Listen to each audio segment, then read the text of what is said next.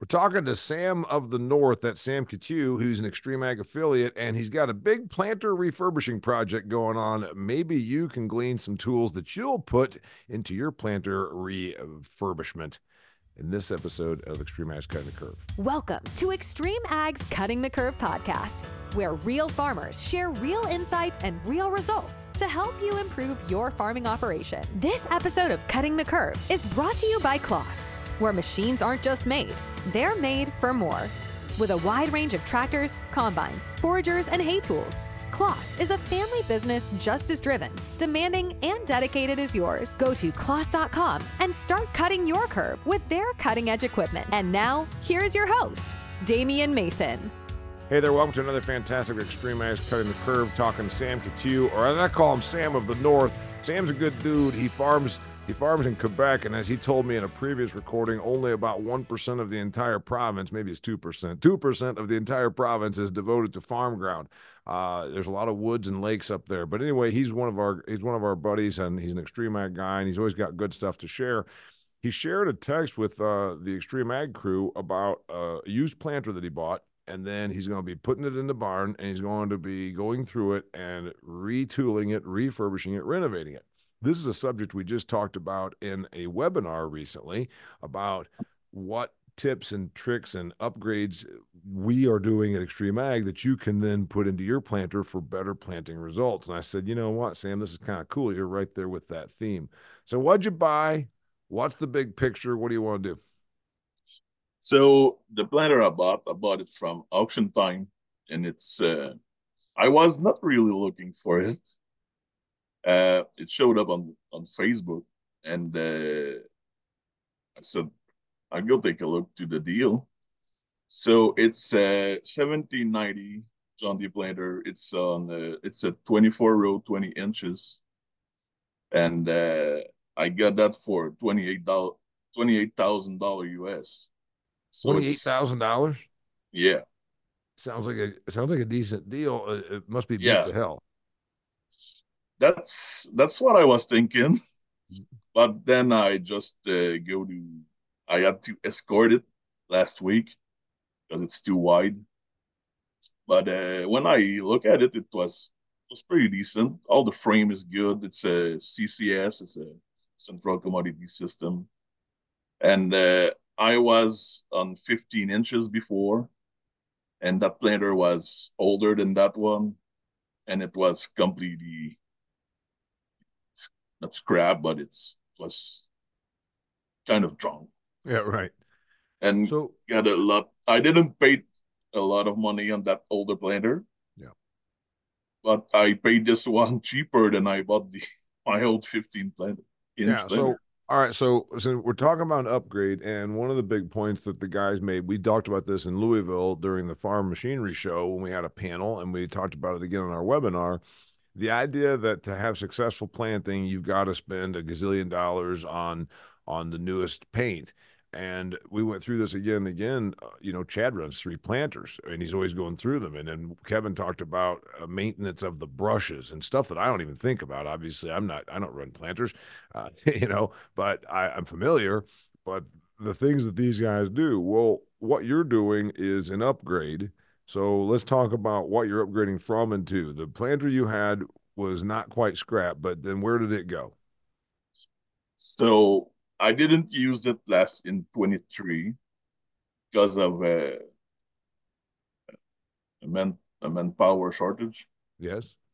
So I used the 24 row 60-foot planter to plant my beans, and I go twice. I have to go to plant twice. So it's twice the time. You mean, how do you mean? You mean you went down and turned around and came right back in between the 2 rows, or what are you talking about? Yeah, so I plant the fields, and with the RTK, I just put the line 7-8 inches aside. So I was like twin row. For 23, I plant on twin rows. So the planters, you're saying that the planter you're getting rid of or upgrading from, you didn't even use it last year anyhow. No, because it was too much of a project, and last year I got my other planter to refurbished. Yeah. So I didn't have the time and the money to invest in that older planter. And this year I saw this deal, and with the experience of the twin row from this year, I really prefer going. I was a for 20 years I was a 15 inches guy because I feels right around here we are northern the hemisphere and we have more lights during the summertime. Yep. So we have to cover the ground more than on 30 inches. Mm-hmm. So I think that 20 inches is a good in betweens from 15, 20, and it also costs 25% less to refurbish the planter. All right, so you decided you're going to go with 20 inches because you were a 15-inch guy. The planter you didn't even use last year, is it for sale? Or is it a scrap yard, or what's the deal? You're trying to find someone that wants a bigger project than you. Maybe there will some parts coming from it on this one. I got some precision planting things that I'm not sure what to do yet. It's for sale and it's not for sale at the same time. All right, so let's talk about what you bought. How old is it?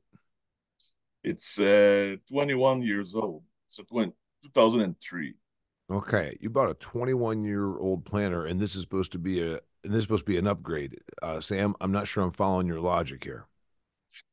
So I went from 3 bushel boxes to Commodity Central because my older one was a 97. Uh-huh. So it will be easier to finish fields you don't when you have to finish a field and you have like uh, one bag of beans. Yeah. You have to put in 23 bags in 23 boxes. So right now I just have to put split in 2 boxes. Yeah, so that's good. So you've got great big bins. So you're going to save hassle. You're going to be able to go to bulk seed, presumably. Yeah. Yeah. Okay, so that's an upgrade. What about the mechanics? The frame's all fine, etc. Are you replacing most of the stuff, or Yeah, maybe I'm for sure I will invest like 1,200, 1,400 grand. No, sorry, 1,200, 1,400 per row. You're going to spend $1,200 to $1,400 of upgrades per row on 24 rows. So you're going to end up being, all right, well, that's still not that bad. So you're going to be in a $28,000 planter, and you're going to have another 30 some. So you're going to end up being in this planter for about 60 or so $1,000 US. Yeah, roughly, yeah. Okay, so what's the upgrade you're going to do? For sure, the disc. You have a sheet of paper. I know you before we hit record. You have a sheet of paper, so you can go ahead and tell me what you've got going on there. So for sure, the disc openers they are sharp. The parallel arms, something we discussed with the guy on Thursday.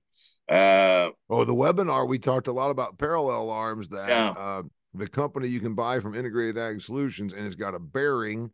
And therefore it takes the bounce out of it. And Kelly is a big, huge proponent of it. And then so I think was Chad. Yeah, Chad and Temple. And I already bought those parallel arms for my other planter last year. So I know what the deal is. So I might go this way. Closing wheel. I don't know what I will go with the closing wheels. I have the closers on my other planter. Really like it. Not sure if I need it for the beans. We'll see. Because the beans are planted shallower than corn. Yes. So we'll see if I need that. Bearings, gauge wheel bearings, gauge wheel arms. But I got a certain budget I don't want to go over this year.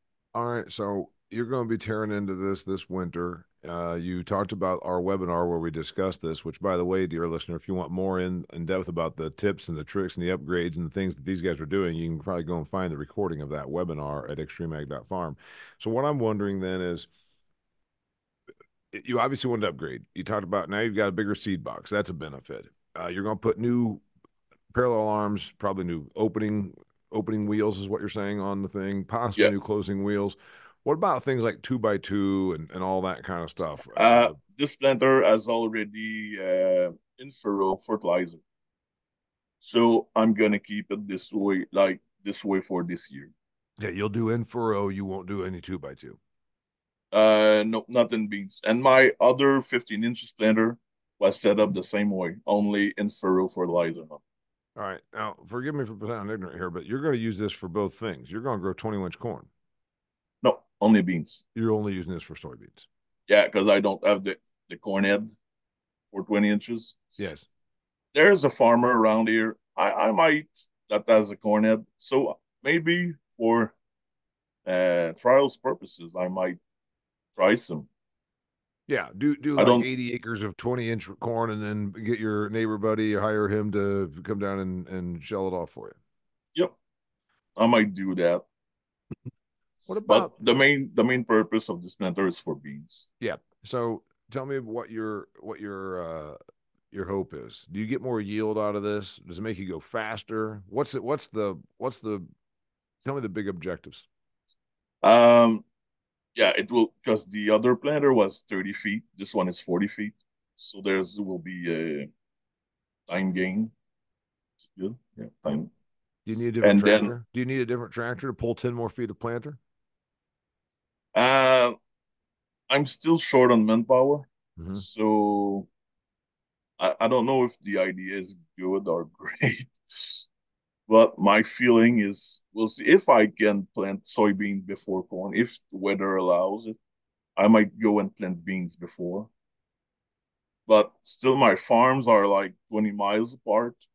I might plant my corn on this farm and beans on this farm and then switch farm. I want to talk to you about then the other upgrades technologically. Before I do that, I want to tell our dear listeners out here about Nature's. Nature's is one of our business partners here at Extreme Ag, and they are focused on providing sustainable farming solutions and helping maintain crop genetic potential for today as well as future generations. High quality liquid fertilizers powered by Nature's BioK can be targeted at specific periods of influence throughout the growing season via precision placement techniques as a means to mitigate plant stress, enhance crop yield, and boost your farm's return on investment. You know what? Kelly Garrett said 2 years ago, stress mitigation is going to be my biggest objective. And one of the keys to that, if you talk to the guys, Chad talks a lot about it, putting fertility out there in small doses when you need it, when that plant is going through a little bit of stress. Nature's can help you on that journey about being more of a spoon feeder, being more efficient with your fertility.